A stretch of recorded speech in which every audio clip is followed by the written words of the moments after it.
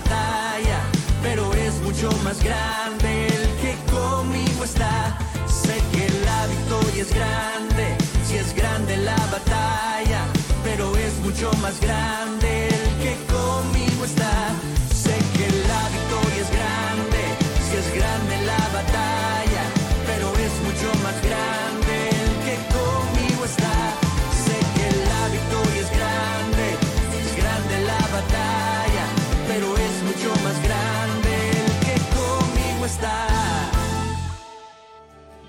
Tenemos una prédica más, es la prédica número 8 que vamos a estar presentándote de este año completo que le hemos llamado Yeshua.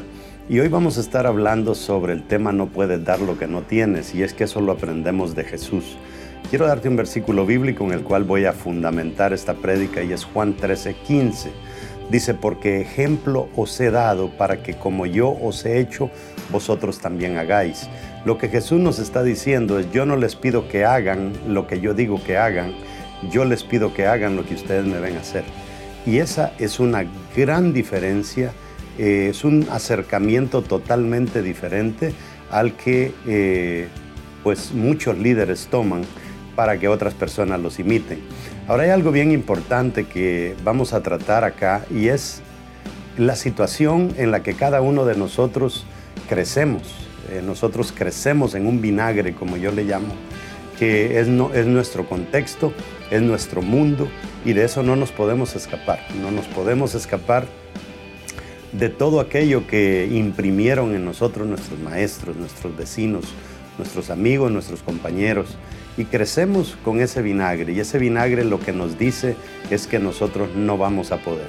Porque nos definen en base al pasado, nos definen en base a nuestros parientes, nos definen en base a nuestro contexto. Pero cuando nosotros estamos en Cristo, todo cambia. O sea, nosotros no podemos ser definidos por otra persona, ni tan siquiera por nuestros padres. El único que nos define a nosotros es Dios, y tenemos que acostumbrarnos a ir rompiendo esos viejos moldes con los que nos vamos a enfrentar todos los días, porque Cristo nos reta a cosas grandes. Cristo nos reta, la palabra nos dice a nosotros que los pensamientos de Dios son más altos que los nuestros, pero no dice que son imposibles. Lo que Dios nos está diciendo es que tenemos que subir y subir y subir para accesar otra manera de pensar. Esta prédica te va a bendecir muchísimo y espero que la disfrutes.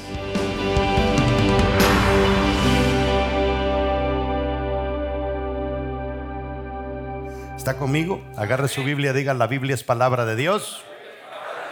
Si Dios lo dice, yo lo creo. Si Él dice que tengo riquezas, soy rico. Si Él dice que tengo salud, soy sano. Si Él dice que tengo salvación, soy salvo. Si Él dice que soy su hijo, soy importante. Por eso, de hoy en adelante, nadie más, el único que me define es Dios, mi hacedor. Dele un aplauso a Él. Esta mañana escuchaba el testimonio de un pastor que fue fundador del cartel de los Zetas en México y ahora es predicador. Y él contaba que la forma en que Dios lo rescató en la cárcel es de que había un chaparrito en la cárcel que era evangélico y le comenzó a predicar la palabra. Este tipo era sanguinario, o sea, era de lo más terrible que puede haber en el cártel. Él tenía todo tipo de armamento en la cárcel y cuando él iba caminando todo el mundo tenía que apartarse. Y dice que un día iba y el chaparrito cristiano no se le apartó y le dijo, hazte un lado. Y le dijo, hazte un lado tú. ¿Cómo te atreves a hablarme a mí de esa manera? ¿Cómo te atreves tú a hablarme a mí de esa manera? ¿Tú crees que eres más grande que yo? Le dijo. Tal vez más grande que yo eres, pero no eres más grande del Dios que puso una honda en la mano de David y derribó a un Goliat que es más grande que tú. Y él cuenta que este chaparrito le fue metiendo el tema de Jesús en el corazón hasta que ahora, imagínense, un hombre que tenía 285 cargos en su contra, está libre porque creyó que darle una oportunidad a Dios cambia la vida. Quiero que lea conmigo en el libro de Juan, capítulo 13, verso 15. Pero antes, ¿por qué no le damos la bienvenida a toda la gente que nos ve en las redes sociales? Gente que nos escucha a través de la radio, a través de la televisión. Y ahora sí vamos a leer Juan 13, 15. Pero póngale mucha atención porque usted sabe cómo yo predico. O sea, yo le encuentro al texto cositas que normalmente no se le pueden ver. Dice, porque ejemplo os he dado. ¿Qué dice Jesús? Yo no predico con palabras, yo predico con el ejemplo. Eso es lo que dice Jesús. Por eso el título de la prédica de hoy es: no puedes dar lo que no tienes.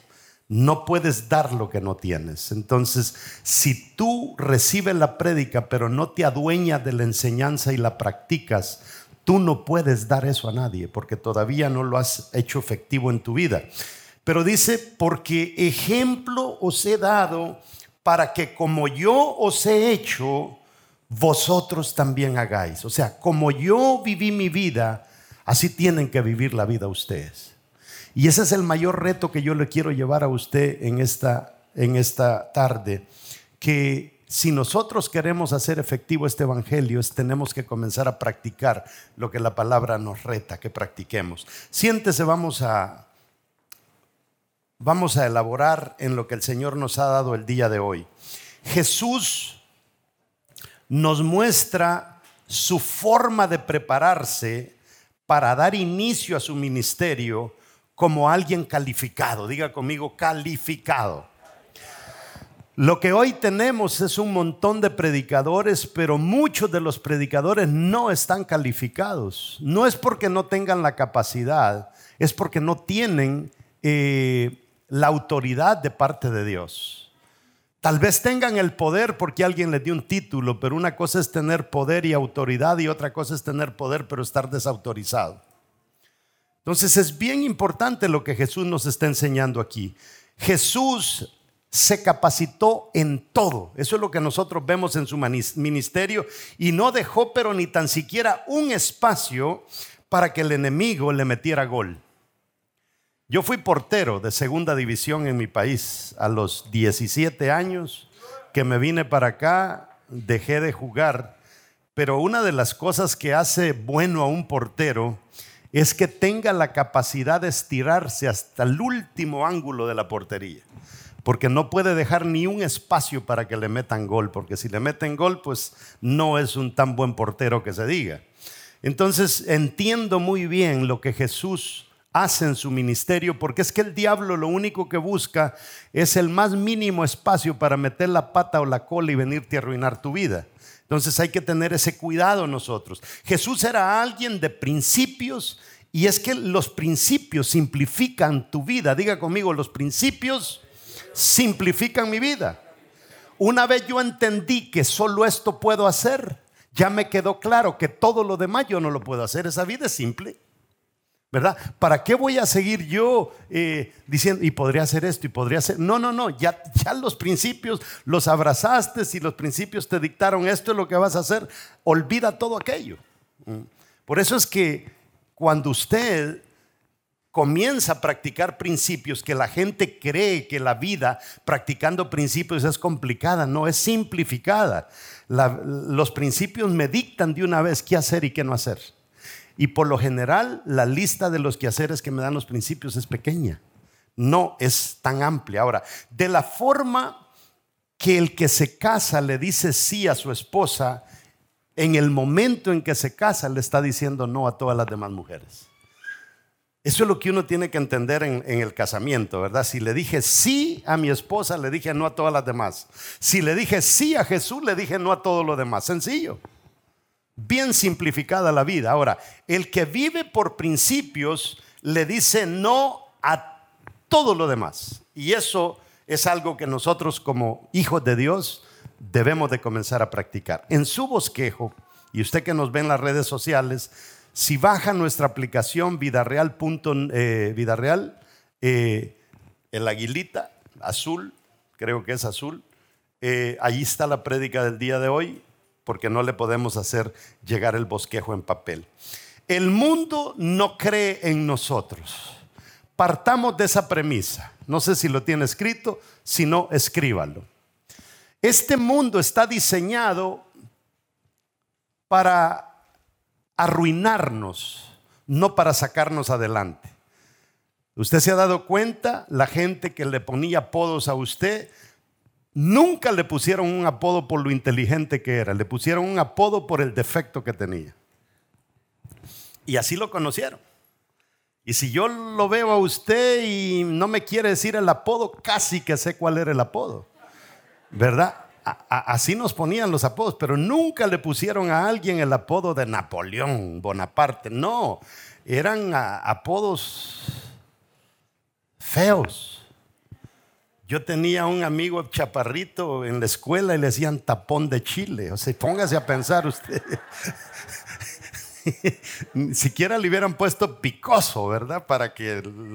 Entonces, el mundo está programado para pisotearnos. Jesús, fíjese que Jesús vio a los pescadores que dice que remendaban redes en el mar de Galilea y los comenzó a reclutar. Eso ya de por sí nos dice que Jesús era bien observador en la gente. ¿Se recuerda usted cuando Dios llamó a Gedeón para que le ayudara a liberar a su pueblo? Dice que Gedeón estaba sacudiendo el trigo. ¿Qué fue lo que Dios vio? La característica de que Gedeón tenía fruto cuando nadie más tenía fruto. Entonces Jesús ve a estos hombres remendando las redes. Y yo me imagino en la mente de Jesús, ¿qué pasó? ¿Qué pasó por la mente de Jesús que ve a estos remendando redes y dice, estos califican para mi ministerio? Eso me da a entender a mí que Jesús vio en ellos el no dejar ni un espacio para que se les salieran los peces. ¿Está entendiendo? Jesús dijo, estos tipos me funcionan porque si ganamos algo no lo van a dejar ir, porque son cuidadosos con lo que pescan. Entonces nosotros, eso lo aprendemos de Jesús, ¿verdad? Entonces, si Jesús vio en los discípulos que no dejaban un espacio para que se les fuera un pez, ¿qué es lo que está viendo Jesús en nosotros como líderes? ¿Qué es lo que está viendo Jesús en nosotros como personas? Él nos observa desde arriba. Ahora, que en la vida no dejarían áreas sin conquistar. Eso es lo que el Señor quiere. Que tú conquistes hasta la última área de tu vida. Conquista el área de la mentira. Conquista el área de la impuntualidad. Conquista el área de rendirte fácilmente en tu vida. Que no te quede ni un espacio que tú no hayas conquistado. Porque si tú tienes áreas en tu vida que no has conquistado, tú no le puedes enseñar a nadie más que conquiste esas áreas, porque tú todavía no lo has logrado. ¿Está entendiendo? Entonces ahí es como le vamos cerrando puertas al enemigo. Y importantísimo, no es que la gente no conozca, no es que la gente no sepa de Jesús, es que la gente no aplica. Nos echamos 45 minutos la semana pasada hablando sobre eso, de la importancia de aplicar lo que la palabra nos enseña. Ahora, diga conmigo, soy producto de mi cultura. Allí nacimos en ese vinagre único. Usted nació en el suyo, yo crecí en el mío. Yo nací en un vinagre, hermanos, terrible. O sea, me recuerdo que para ir a ver partidos de fútbol nos subíamos a un árbol para no pagar y desde el árbol veíamos los partidos. O sea, en todo. Me recuerdo que yo nací pues en un hogar católico, ¿verdad? Y me recuerdo que el día que me mandaron a hacer la primera comunión, porque la hice la primera comunión, y si hubiera habido tercera también lo hubiera hecho. A mí me gustaba ir más allá. Y me recuerdo que fuimos a un pueblo, a una feria donde hicieron la primera comunión. Y había esa cosa de que le daban unas argollitas a usted y usted las tiraba para lazar botellas. Y dependiendo de la botella que lazara, así le pagaban. Y yo comencé a jugar y se me ocurrió cuando se me acabó el dinero, imagínense. Se me acabó el dinero y le dije a la muchacha, oiga, le dije, por favor, deme el vuelto, el cambio. ¿Cómo era? Me dijo, de a 10. Le dije, ok, y me dio el cambio. Y así seguí jugando. Póngase a pensar, yo estoy haciendo mi primera comunión. Y tramposo. O sea, ¿qué podía dar yo? Entonces, esa es la cultura en la que uno crece. Entonces, todos nosotros somos productos de nuestras culturas y ninguna cultura se da la tarea de desarrollar a su gente. No, en la mayoría de culturas es que hay que mantenerlos brutos a todos. ¿Sabe por qué? Porque los grandes conquistadores que vinieron a América entendieron que entre más brutos nos manteníamos, más fáciles de manipular somos. Entonces, por eso es que Latinoamérica se empujó esa agenda: mantengamos los brutos para que sean dóciles. Porque cuando uno despierta ya deja de ser tonto. Entonces, esa es la cultura nuestra. Hasta en la iglesia, no sueñe con cosas grandes, sufra, porque es que eso es lo que el Señor nos manda, a sufrir. Y la verdad es que cuando yo me pongo a ver a David nunca anduvo sufriendo porque no tenía para pagar la luz, porque no existía la luz en ese entonces, ¿verdad? Pero David era una persona bendecida. Y nos vendieron un cuento a nosotros. Ahora, nuestras culturas no creen en nosotros, y esa era una realidad en los tiempos de Jesús. En los tiempos de Jesús, en los discípulos no creían. ¿Por qué? Porque la forma en que estaba diseñado el judaísmo es que toda la persona que se sacaba buenas calificaciones automáticamente la ponían aparte para que estudiar para ser rabinos. El que sacaba notas bajas lo mandaban, vaya y sigue el oficio de sus padres, ¿verdad? Si su padre es ganadero, métale al ganado. Si su padre es agricultor, hágase agricultor. Si su padre es pescador, hágase pescador, porque usted no nació para cosas grandes. ¿Qué estaba haciendo Pedro? Pescando. ¿El oficio de quién? El oficio de su padre, en la categoría de los que no valen nada. ¿Y qué dice Jesús? Tú vales. O sea, si te han dicho que tú no sirves para nada, vente conmigo que yo te voy a hacer pescador de hombres. Entonces, la clave en la vida no es dónde naciste. La clave en la vida es si estás dispuesto a dejar aquellas cosas que nuestra propia cultura nos amarró y no quiere que nosotros triunfemos. Ahora, Jesús conocía ese asunto. Jesús creció en un lugar que se llamaba Nazaret. Y había un dicho cuando Jesús anduvo predicando, y el dicho decía: ¿qué cosa buena podrá salir de Nazaret? Y cuando Jesús comienza a hacer milagros, la gente dice: ¿será posible que algo bueno haya salido de Nazaret? Se calcula que habían entre 6 y 11 casas en Nazaret en los tiempos que Jesús anduvo predicando. O sea, eso era lo peor de lo peor, pues. Pero eso no nos va a definir a nosotros. Mi hermano Juan Carlos el otro día subió un video del lugar donde nosotros crecimos, donde nacimos. Mire, no conocimos refrigerador, no conocimos televisor, no conocimos luz eléctrica, no conocimos vehículos hasta que ya estábamos viejos porque no había carretera. No conocíamos de Dios porque no había iglesia. O sea, ahí, ¿qué cosa buena podrá salir de ahí? Y eso es la voz que uno viene escuchando siempre, la voz que uno escucha y escucha. Peor, mi papá no quería nada con Dios, mi mamá tampoco. Mi papá decía: nací en esta religión y en esta voy a morir. Y me sorprendió un día que yo prediqué un mensaje de Daniel, uno de los primeros mensajes, y yo les dije: cierren los ojos, hermanos, porque vamos a hacer algo especial. Yo les dije: cierren los ojos porque yo tenía pena, ¿verdad? Cerramos los ojos y con los ojos cerrados yo hice el llamado, y cuando dije: si alguien quiere entregarle su vida a Jesús, por favor con los ojitos cerrados. Imagínense, con los ojos cerrados, y si alguien iba a aceptar, ¿cómo iba a venir al frente con los ojos cerrados? Pero yo me la jugué, y cuando abrí los ojos, mi papá le acaba de entregar la vida al Señor. Y entonces me comienzo yo a dar cuenta que mi papá le entregó su vida al Señor, no porque era un gran predicador, sino que mi papá vio un cambio en mí que valía la pena imitar. Entonces, eso es lo que Jesús nos enseña. Nuestros padres, alguno de ustedes le dijo un día a su papá: reconozca su lugar. Ese es el lugar que a usted le toca. Y usted quería hacer más. No, sosiéguese, estése quieto, ese es su lugar, no se salga de su lugar. O sea, nuestros padres lo que nos estaban diciendo es: hasta aquí puedes llegar, de aquí no puedes pasar. Y desde allí nos pusieron un tope, que el lugar de nosotros pues era bien limitado. Y comenzamos a crecer, muchos de nosotros, con nuestro espíritu quebrantado. Igual como le quebrantan el espíritu a los elefantes, que en una estaca los amarran y no se van, porque desde chiquitos les enseñaron que no se podía. Entonces, hemos aceptado los planes culturales como parte de nuestra vida. Y yo creo que es tiempo, por eso el Señor nos dio el gran privilegio de salir de nuestro contexto, ir a otra nación y ver lo que se hace allá, para que nos demos cuenta de que es posible.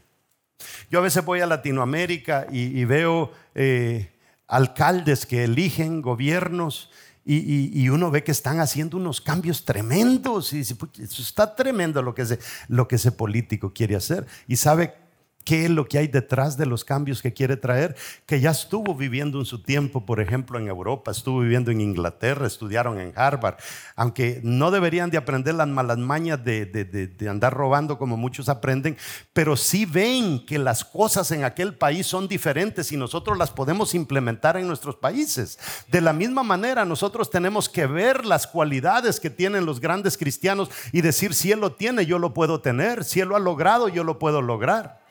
¿Me entiendes? Es la única manera y es lo que nosotros aprendemos de Jesús. Entonces nos hemos convertido en víctimas de nuestro contexto. Y eso lo dice la gente, lo dice la historia. Dice, nosotros somos víctimas de nuestro propio contexto. Eso lo dijo hasta Martín Lutero, ¿verdad? Porque Martín Lutero, el gran reformador, una vez le dijeron, ¿qué hacemos con los campesinos revoltosos? Y dijo, mátenlos, porque era lo común en su tiempo. Y esa mancha negra ha perseguido a Martín Lutero. ¿Cómo puede ser que Martín Lutero, el que vino y trajo la reforma, el que se rebeló en contra de la iglesia católica y clavó todas esas tesis en la puerta, dijo, maten a los campesinos como perros? Y con el tiempo le preguntaron que por qué había dicho eso. Y es que somos víctimas de nuestro propio contexto. Pero eso tenemos que romperlo nosotros en Cristo. Porque de lo contrario, imagínense cuándo vamos a brillar. Ahora el mundo nos devalúa y Jesús nos reta a llevar, a materializar quién Él quiere que nosotros seamos. Él tiene un cuadro de cómo te ve a ti. Él tiene un cuadro de cómo me ve a mí. Y el cuadro que Jesús tiene, por lo general, el mismo destino que Dios metió en ti, tu mismo destino te va a comenzar a empujar para ese cuadro que Él tiene. Y el destino te puede traer sufrir. El destino te puede traer desprecio. Y sin darte cuenta estás siendo despreciado porque el destino te está haciendo fuerte. Porque sabe el destino que la carga que viene para ti en el mundo espiritual va a ser grande. Y entonces nosotros, en vez de resistir lo que el destino nos pone al frente para que lo superemos, nos comenzamos a quejar y decimos, ¿y por qué solo a mí? Porque el cuadro que Jesús tiene de ti no es igual al cuadro que tiene de la otra persona. Y entre más uno sufre, entre más vicisitudes venza, lo que Dios te está diciendo es que el llamado que yo tengo para ti demanda musculatura para que aguante la carga del ministerio que te quiero dar. No podemos nosotros andar llorando. O sea, yo he descubierto que el que más problemas ha tenido, más sabe resolver problemas. Y el que más problemas resuelve es al que mejor le pagan. ¿Sí o no? Usted llega a un trabajo y de repente se arruinó algo, permítame, yo se lo arreglo. Otro problema, se me fue el cocinero. No hay problema, yo también cocino. Entre más cosas tú sabes resolver, más dinero vas a ganar. Así es la vida. A mí me pueden despedir de pastor, soy peluquero. ¿No lo sabían ustedes? Me cierran la peluquería, soy cocinero. Me cierran la cocina, soy empresario. Y de ahí ya creo que me permiten otra vez ser pastor otra vez. Usted me mete en el campo y me pone a ordeñar y ordeño vacas. Me pone a vacunar ganado, se lo vacuno. Me pone a desparasitar ganado, se lo desparasito. Me pone a hacer inseminación artificial, se la hacemos. O sea, la vida lo llevó a sufrir. Sin darse cuenta, la vida te estaba fabricando para cosas grandes. Entonces, no nos dejemos llevar por las voces, porque el enemigo te va a decir, mira cómo has sufrido, mira de dónde saliste, mira a tus parientes, ninguno fue a la universidad, ninguno es pastor, ninguno es cristiano que valga la pena, como para decirte, tú tampoco lo vas a hacer. Y ahí es donde viene tu voz y le vas a decir, es que yo no quiero ser igual que ellos, yo quiero llegar a completar ese cuadro que Cristo tiene de mí. Dios tiene esa razón, le llamamos propósito. El propósito por el cual Dios nos manda a la tierra. Ahora, hay 3 marcas en el liderazgo de Jesús que me llaman mucho la atención y que nosotros tenemos que ver cómo lo imitamos. Estamos en el año de Yeshua, ¿verdad? Donde vamos a imitar a nuestro Salvador. Jesús sabía que el liderazgo real lidera para cambiar a la gente. Nosotros no debemos de liderar para tener un montón de gente en nuestro grupo. Debemos de liderar para cambiar vidas. Cuando tú lideras para cambiar vida, la gente te va a seguir. No lo hagamos al revés. Es que yo quiero tener 100 en mi red. No busques 100, busca cambiar la vida de los 5 que el Señor te ha dado. Y esos 5 van a estar tan agradecidos que esos 5 te van a producir 25 y los 25 te van a producir 100.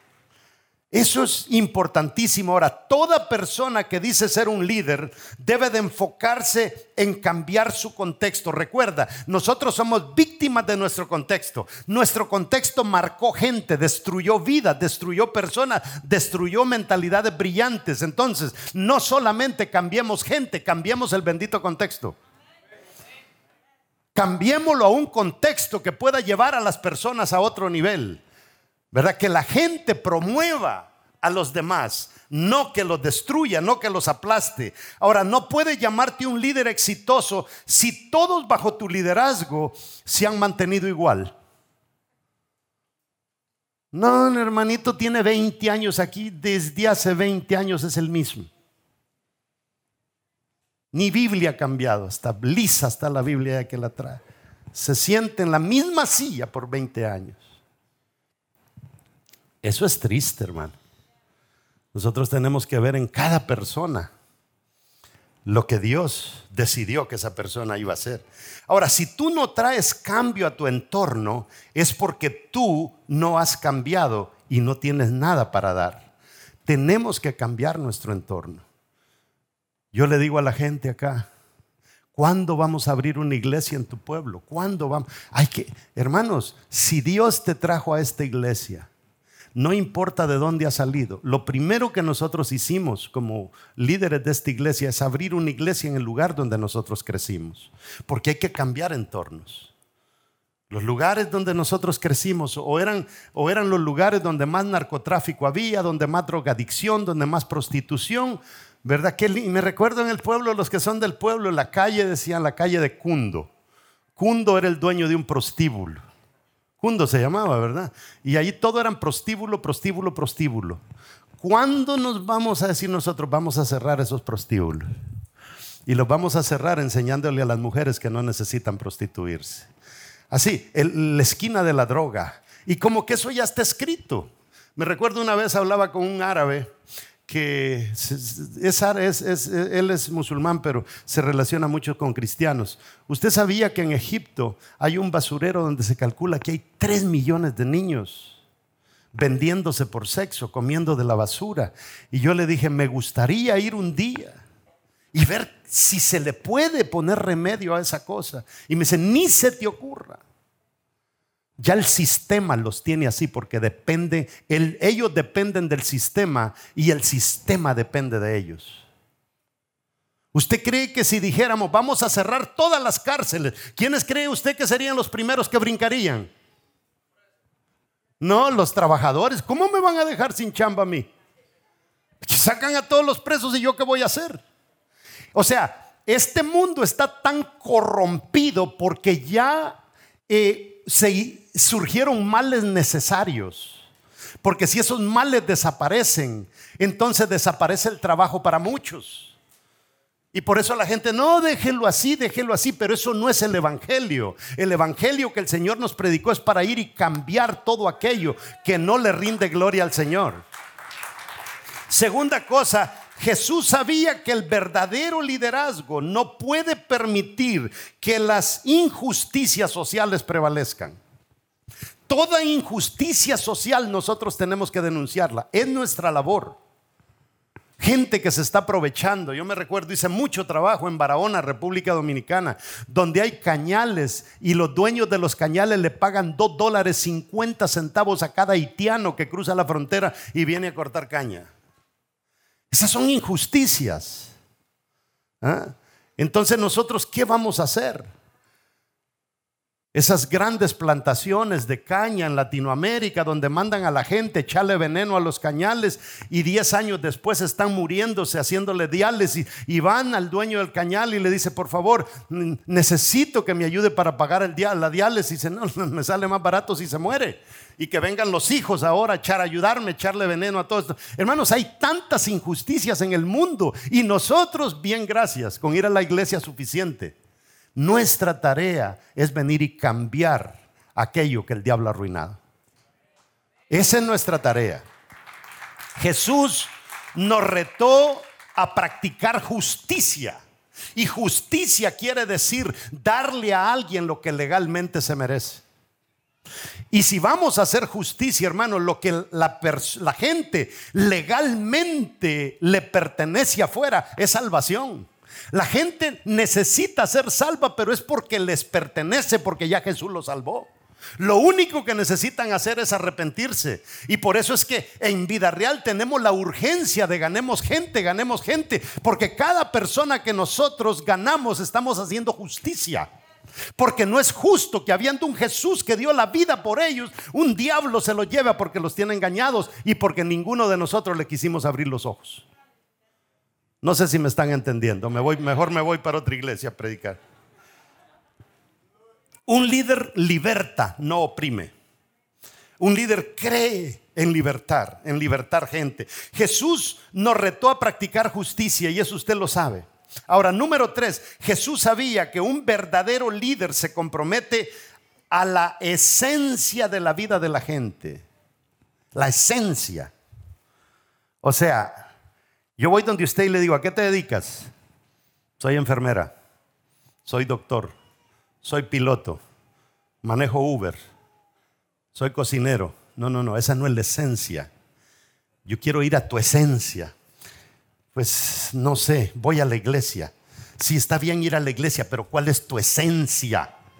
La esencia es aquellas últimas gotas tuyas que son las que tienen ese olor fragante, que se elevan y llegan hasta el cielo. Y Dios dice: estoy feliz con la vida que mi hijo está llevando.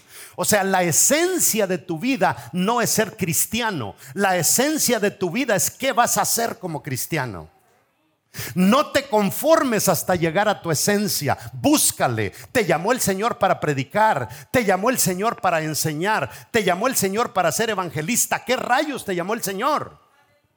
Aún la gente que canta me puede decir: mi esencia es cantar. Esa no es esencia. Eso es un adorno en la iglesia para llegar a la esencia. Entonces es importante que nosotros entendamos eso, que todos nacimos para cumplir con un llamado. Debemos de entender eso. Jesús enseñaba como líder que a la gente se le empodera y se lanza. Empoderarla y lanzarla, empoderarla y lanzarla. Y eso lo vemos cuando agarró a 70, los envió, agarró a los 12, los envió. Lucas capítulo 10 verso 1 tenemos cuando él manda a los 70. Mateo 10:1 tenemos cuando Jesús manda a sus 12. Él empoderaba y enviaba, empoderaba y enviaba. La mayoría de nosotros venimos de iglesias donde a nadie se empoderaba, porque nadie podía ser más grande que el pastor. Entonces, bueno, pues, con solo que no me dé problema suficiente. No, nosotros nacimos para más que eso. Un verdadero líder como Jesús es un siervo de su comunidad. Eso es bien importante. A nosotros el Señor no nos ha llamado para brillar. El Señor nos ha llamado para servir. Y cuando sirvas vas a brillar. Es el servicio el que te va a dar el brillo. No es el brillo el que te va a dar el servicio. Debemos de entender principios. Nuestra visión, al igual que la de Jesús, mira, era mejorar la vida de la gente. Tenemos que hacer eso. Mejorar. Mire este versículo. Póngale mucha atención. Lucas 4:18. No me vayan a malentender. Hay gente que le fascina el tema espiritual. Es que me encanta la oración, me encanta la vigilia, me encanta el clamor, me encanta esto. Pero la pregunta es, ¿por qué te encanta? A mí no me importas tú cómo brilles en la vigilia. A mí no me importa cómo brilles en el clamor. A mí lo que me importa es cómo brillas en el día a día. Porque cómo brillas en el día a día me dice por qué tú buscas a Dios en medio de todos estos ejercicios. Cómo brillas en el día a día me dice por qué te gusta ayunar. Cómo brillas en el día a día me dice por qué razón a ti te gustan los buenos ejercicios espirituales. Porque mire lo que dice Jesús, Lucas 4:18: el Espíritu del Señor está sobre mí. Aleluya. Dicen unos, lo tengo. Y comienzan a saltar y piensan que para eso se tiene el Espíritu Santo. No, el Espíritu Santo se tiene para otras cosas. Mire lo que sigue diciendo Jesús: por cuanto me ha ungido. Wow, yo soy el ungido de Jehová. Lindo suena, pero ¿para qué te ungió? Y aquí viene lo que Jesús nos enseña. Dice, Él me ungió para dar buenas nuevas a los pobres. Wow, servicio. ¿Para qué más dice Jesús que lo ungió? Me ungió, dice, para sanar a los quebrantados de corazón. Wow. ¿Quién acepta? ¿Quién aguanta con tanto deprimido hoy en día? Me ungió, dice, para pregonar libertad a los cautivos. Y me ungió para darle vista a los ciegos. Y me ungió para poner en libertad, dice, a los oprimidos. ¿Es eso lo que andamos buscando nosotros con la unción de Dios? No, la mayoría de las personas no es eso lo que están buscando. Lo que buscan es hacer un show. Y el Señor está harto de shows. Porque el problema cuando nosotros nos convertimos en personas que nos gusta hacer shows, el problema es que si un día tú fallas, toda la gente que seguía al hombre del show se van. Pero cuando seguimos al de arriba y Él es al que debemos imitar, falle quien falle, la gente dice, me falló el pastor, me falló mi líder, pero mi Dios no me falla. Eso es importante. Y número 3, y con esto termino, pero va a demorar. 8 ejemplos en el liderazgo de Jesús, solo se los voy a leer. Hermanos, ¿para qué querer imitar al pastor Morales si imitar a Jesús es mejor? ¿Para qué querer imitar al fulano que sale en la televisión si imitar a Jesús es mejor? El problema es que Jesús no se eleva tan arriba la tranca que nadie la quiere saltar.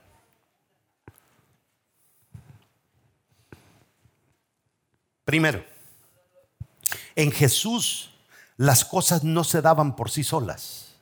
Él hacía que las cosas se materializaran. Jesús no era una persona que se iba al monte a orar para que Dios le mandara ahí la fórmula para hacer las cosas. No, Él se metía a hacer las cosas. Si no había nadie que hiciera algo, Él lo hacía. Nadie dio la iniciativa de lavar los pies. Él dio la iniciativa. Ahora Jesús materializó una profecía en la Biblia. Había una profecía en la Biblia que se llamaba salvación.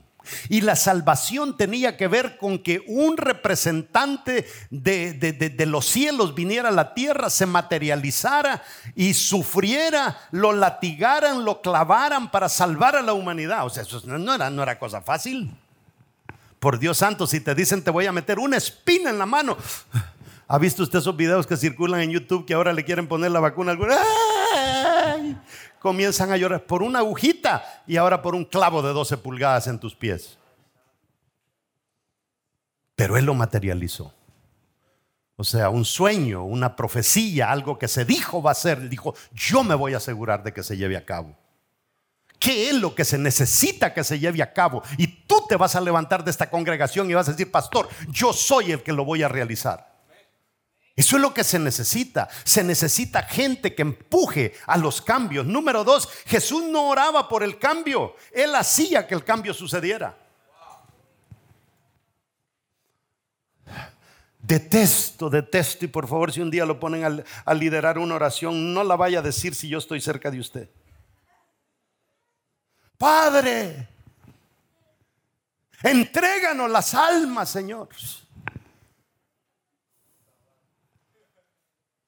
¿Qué oraciones más chuecas esas? Oh Padre, llévanos a ser como la iglesia primitiva. ¿Y qué tiene que ver Dios en eso? ¿Por qué no te levantas y te comienzas a imitar a Pedro o a Juan o a Pablo, en vez de estar gritando cosas locas?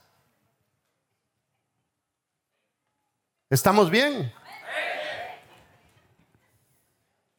Es que yo a veces escucho unas aberraciones, hermanos, que le digo que o le apagan el micrófono o algo. Dio a luz algo que no existía. Ahora le llamamos iglesia. Dijo, ¿seguimos a los celotes? No, esos son muy bélicos. ¿Seguimos a los escribas? No, esos son muy religiosos. ¿Seguimos a los esenios? Allá están recluidos en un lugar que creen que son los únicos santos. ¿Seguimos a los fariseos? Hoy no, Dios me libre con esos. ¿Seguimos a los saduceos? Peor. Vamos a levantar algo nuevo. Y levantó esto, que se llama iglesia. La pregunta es, y el problema es, que dentro del sueño de Jesús que se llama iglesia, a veces nace el fariseísmo. Ese es el problema. Algo que no cruzó por la mente de Jesús. ¿Sabía usted, escúcheme bien por favor, que el mundo está siendo operado por muertos? Todo lo que está sucediendo en el mundo está siendo operado por gente muerta. Se murieron. ¿En qué vino usted a la iglesia hoy? ¿En qué vino? En carro. ¿Está vivo el que hizo el carro? ¿El que lo inventó? No, hombre. El fundador de la Toyota tiene años de estar muerto. El fundador de Ford tiene años de estar muerto. Cuando usted va a su país, ¿en qué va? ¿Está vivo el que inventó los principios de la aerodinámica? No. Todos están muertos. ¿Usted va a la iglesia? ¿Está vivo el que fundó la iglesia? Muerto de hace 2000 años. O sea, ¿qué le da a entender eso a usted? Que cuando usted entiende estos principios que yo le estoy predicando, aunque usted se muera, usted sigue viviendo. Usted va a abrir una iglesia y van a pasar años y va a decir a alguien, ¿y quién la fundó? La hermanita aquella que hace años ya se peló, se la llevó el Señor, pero nos dejó esta iglesia. Todos nosotros debemos de dejar semillas plantadas que van a cambiar generaciones adelante de nosotros. Que cuando usted se muere en la tumba pongan algo que valga la pena. Pero se murió. ¿Y quién se murió? El peloncito. ¿Cuál peloncito? Tantos peloncitos que tenemos Sí, pero es que este era el más pelón de todos. Es más fácil decir el hermano que fundó la iglesia en tal ciudad. ¿Quién no lo va a reconocer? Me quedan 3 minutos y apenas voy por la 3, ahí lo vamos a dejar. Jesús actuaba, no esperaba por instrucciones. Él instruía a su gente. Importante. Tengo que ir avanzando. Número 4. Jesús sabía que el carácter era importante. El carácter habla más fuerte que las palabras. Los líderes protegen su carácter y Jesús lo enseñó. ¿Cómo protege su carácter usted? Fíjese que hay personas a las que yo le llamaba, pero ya no le llamo. No le llamo, mejor le llamo a otro y le digo, mira, conseguíme a fulano. Porque uno le llama y no contestan. Les mando un texto y no contestan. Tan fácil que la ponen estos benditos teléfonos que sonando está y ¡pam! Mándele un mensaje, ya te regreso la llamada. ¡Pum! Ah, bueno, sí, ya lo vio. Pero no. Pero esa es una cosa pequeñita, pero es suficiente para ver que si lo pequeñito nosotros no lo podemos manejar bien, lo grande tampoco lo vamos a poder manejar. Entonces el carácter hay que cuidarlo. O cuando usted me hace una cita para venir a hablar conmigo, yo no me quedo a la hora aquí esperándolo a usted. Yo me voy a hacer mis cosas porque el 100% me falla. O no viene, o viene media hora tarde. Entonces digo yo, a lo mejor me avisan por favor cuando llegue. Ahí le caigo. Es terrible la verdad. 5, Jesús creía que lo que él valoraba, también su gente debía de valorarlo. Entonces veamos qué es lo que Jesús valoraba. Y nos damos cuenta que Jesús valoraba a la gente. La valoraba tanto que no escatimó dar hasta la última gota de sangre por el ser humano. ¿Sabe por qué razón nosotros no predicamos? Porque no nos dolió a nosotros. Nos hubiera dolido a nosotros. Yo le garantizo. Imagínense, si a su papá lo hubieran matado los caníbales allá en el Amazonas por andar predicando el evangelio, tal vez así usted diría: tengo que predicar este evangelio porque costó la vida de mi padre. Es que este asunto de conquistar el mundo, mis amados hermanos, es más fácil de lo que nosotros pensamos. Es simplemente ir y buscar esa esencia. Es simplemente ir y buscar esas enseñanzas que Jesús nos llamó, pero encarecidamente, que tenemos que comenzar a imitar. Número 6, Jesús sabía que él solo no podía lograrlo. Nos enseñó eso. Nos enseñó algo tan poderoso que no nos gusta ni tan siquiera meditarlo. Dijo: cosas mayores que las que yo hago haréis vosotros. Jesús no vino a la tierra y decir: yo quiero el monopolio de esto. No, yo hice mi trabajo, yo di mi sangre, yo di mi vida, o sea, yo di salvación. Ahora ustedes, por favor, riéguenla por todo el mundo. Yo no estoy peleado con que ustedes ganen más almas que yo, dice Jesús. Si Jesús en el aposento alto apenas 120 habían. Cuando él muere en la cruz, ¿quiénes estaban? Pedro a pescar se fue. Es importante que nosotros entendamos que Jesús está esperando lograr su sueño gracias a cada uno de nosotros.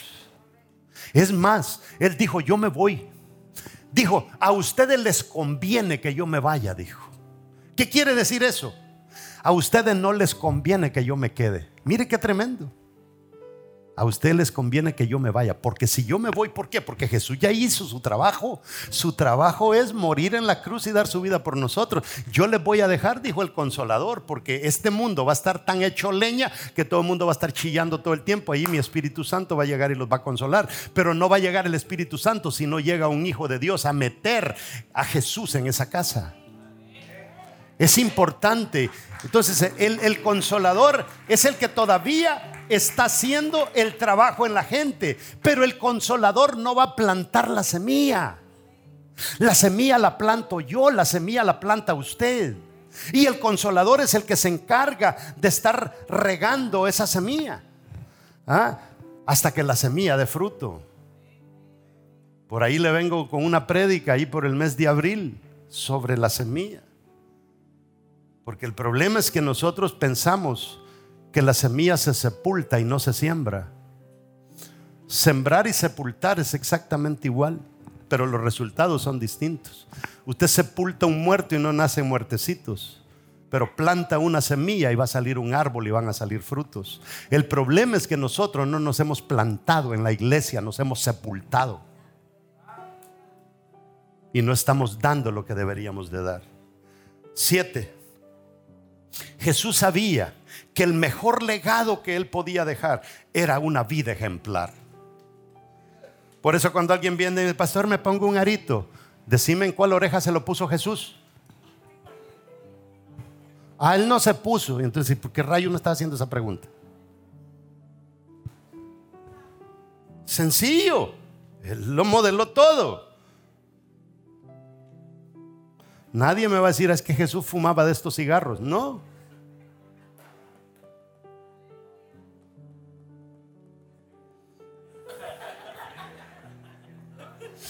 Número 8.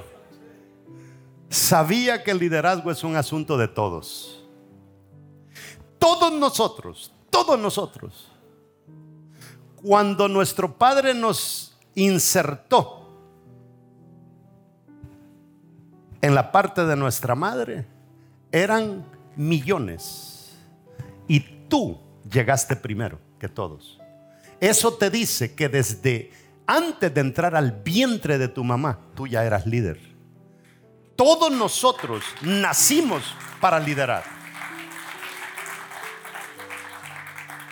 Pero ¿con qué ejemplo vamos a liderar? Recuerde cómo se llama la prédica del día de hoy.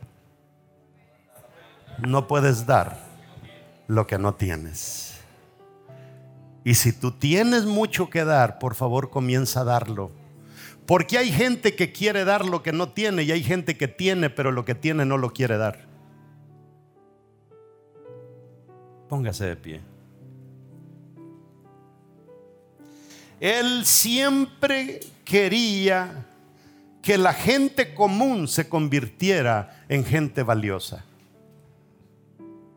Es que a nosotros, mis amados hermanos, Dios nos hizo de una manera tan bonita que, si alguien me hace el favor de subirlo acá, Él nos hizo de una manera que el mundo nos puede pisotear y puede limpiar y barrer el piso con nosotros.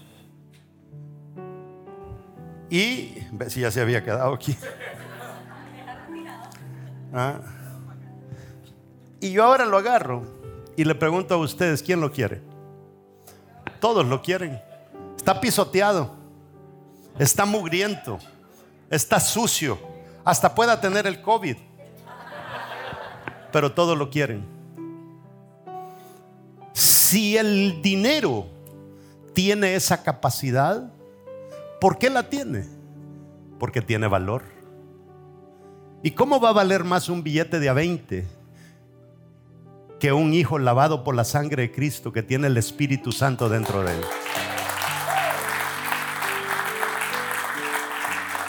Simplemente sacúdase de lo que el mundo le ha dicho, arréglese y diga: me voy a levantar, voy a hacer lo que la gente no ha creído que yo voy a hacer.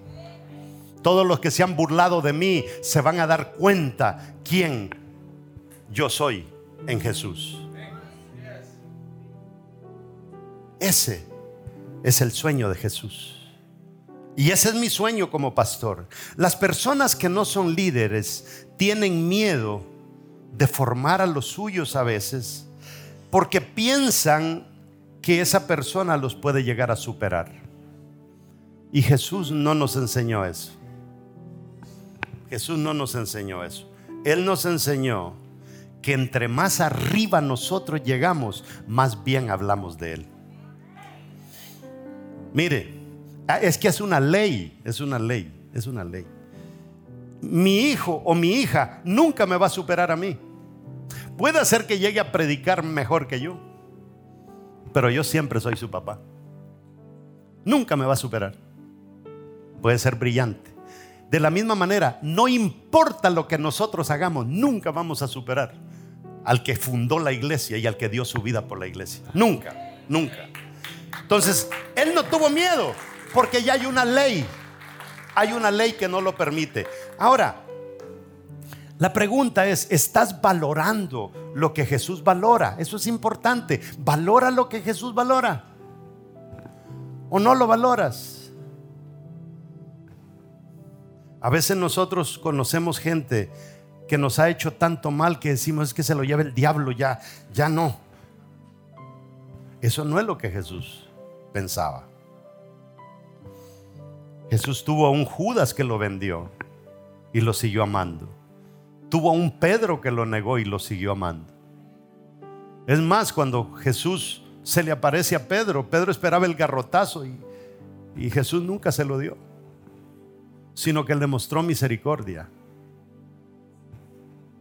Eso es lo que Él nos enseñó. ¿Le estás poniendo atención a tu carácter como Jesús quiere que lo hagas? Enumera algunas cositas que realmente tienes que erradicar de tu práctica diaria. Enuméralas. Y aquí las quitando, aquí las quitando, aquí las quitando. Yo me fijo en las mujeres. Tienen como miles de dólares invertidos en maquillaje. Y salen y wow.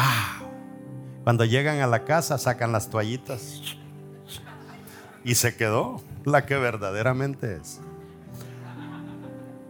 Pero ¿qué le quiero decir con eso? Ellas saben que si duermen con el maquillaje puesto, el cutis se les va a dañar, porque la piel no respira, y se lo quitan. Se hacen sus uñas, y ya saben de que no cualquier esmalte es bueno, porque hay esmalte que no permite que la uña respire. Entonces la uña termina atrofiándose. Entonces ahí se la están limpiando, se la están limpiando, se la están limpiando. Pero cuando venimos a nuestra vida diaria, podemos tener miles de cosas que nos están arruinando quienes nosotros somos, y no queremos usar ni una toalla para quitarnos eso y decir: no, es que tengo que ser mejor, tengo que ser mejor. Este esmalte que me ha echado la vida no me deja respirar. Y comenzar a quitarnos eso. Es importante.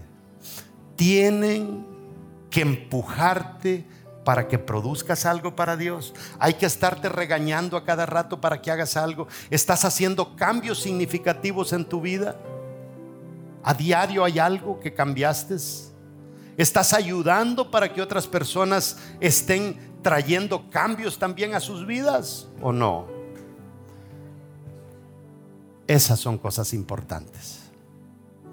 Pero todo con el amor de Dios. Todo con el amor de Dios.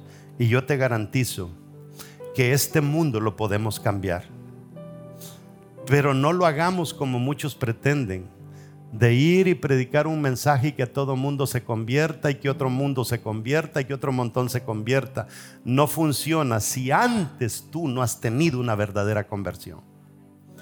Esto comienza de nosotros. Arréglate tú, arregla tu familia y tu familia, y esto va a comenzar a ir y a ir y a ir. Pero lo peor que podemos hacer es pretender que Jesús se agrada porque yo ande predicando haciendo célula cuando yo no quiero cambiar. No funciona.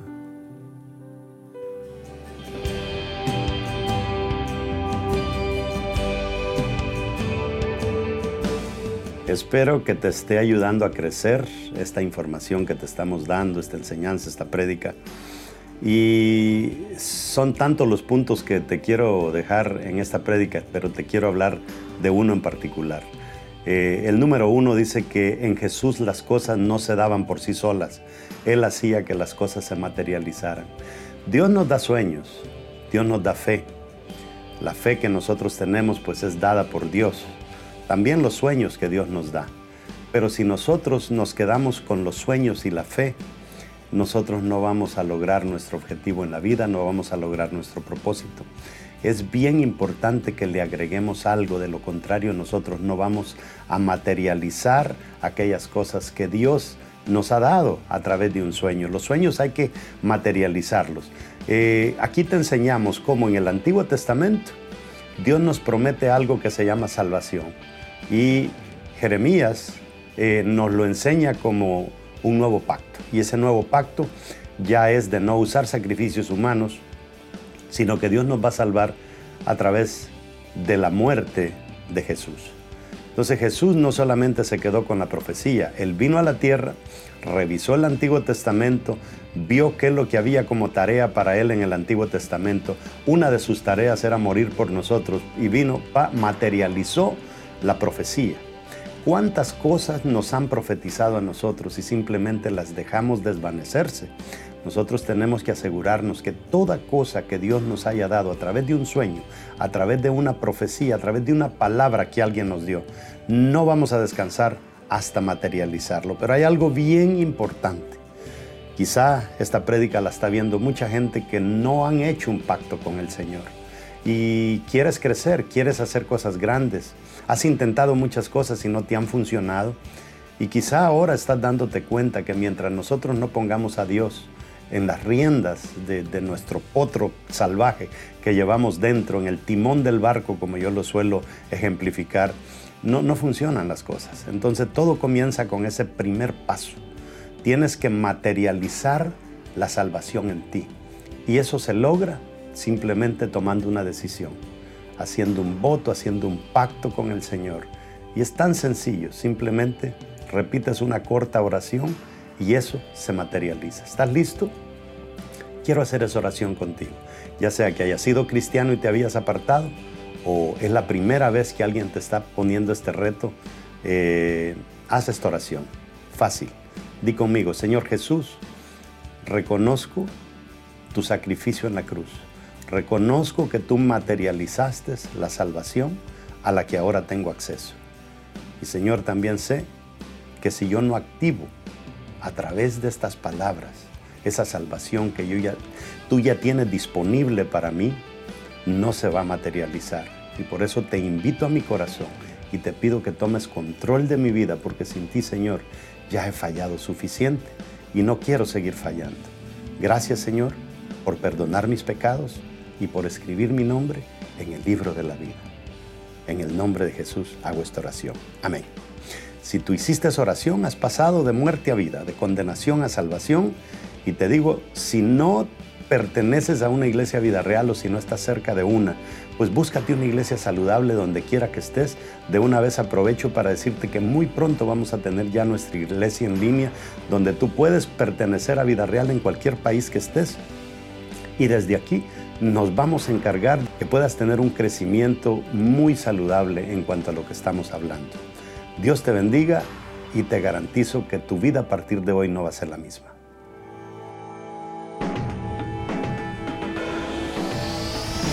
Sé que la victoria es grande, si es grande la batalla, pero es mucho más grande el que conmigo está. Sé que la victoria es grande, si es grande la batalla, pero es mucho más grande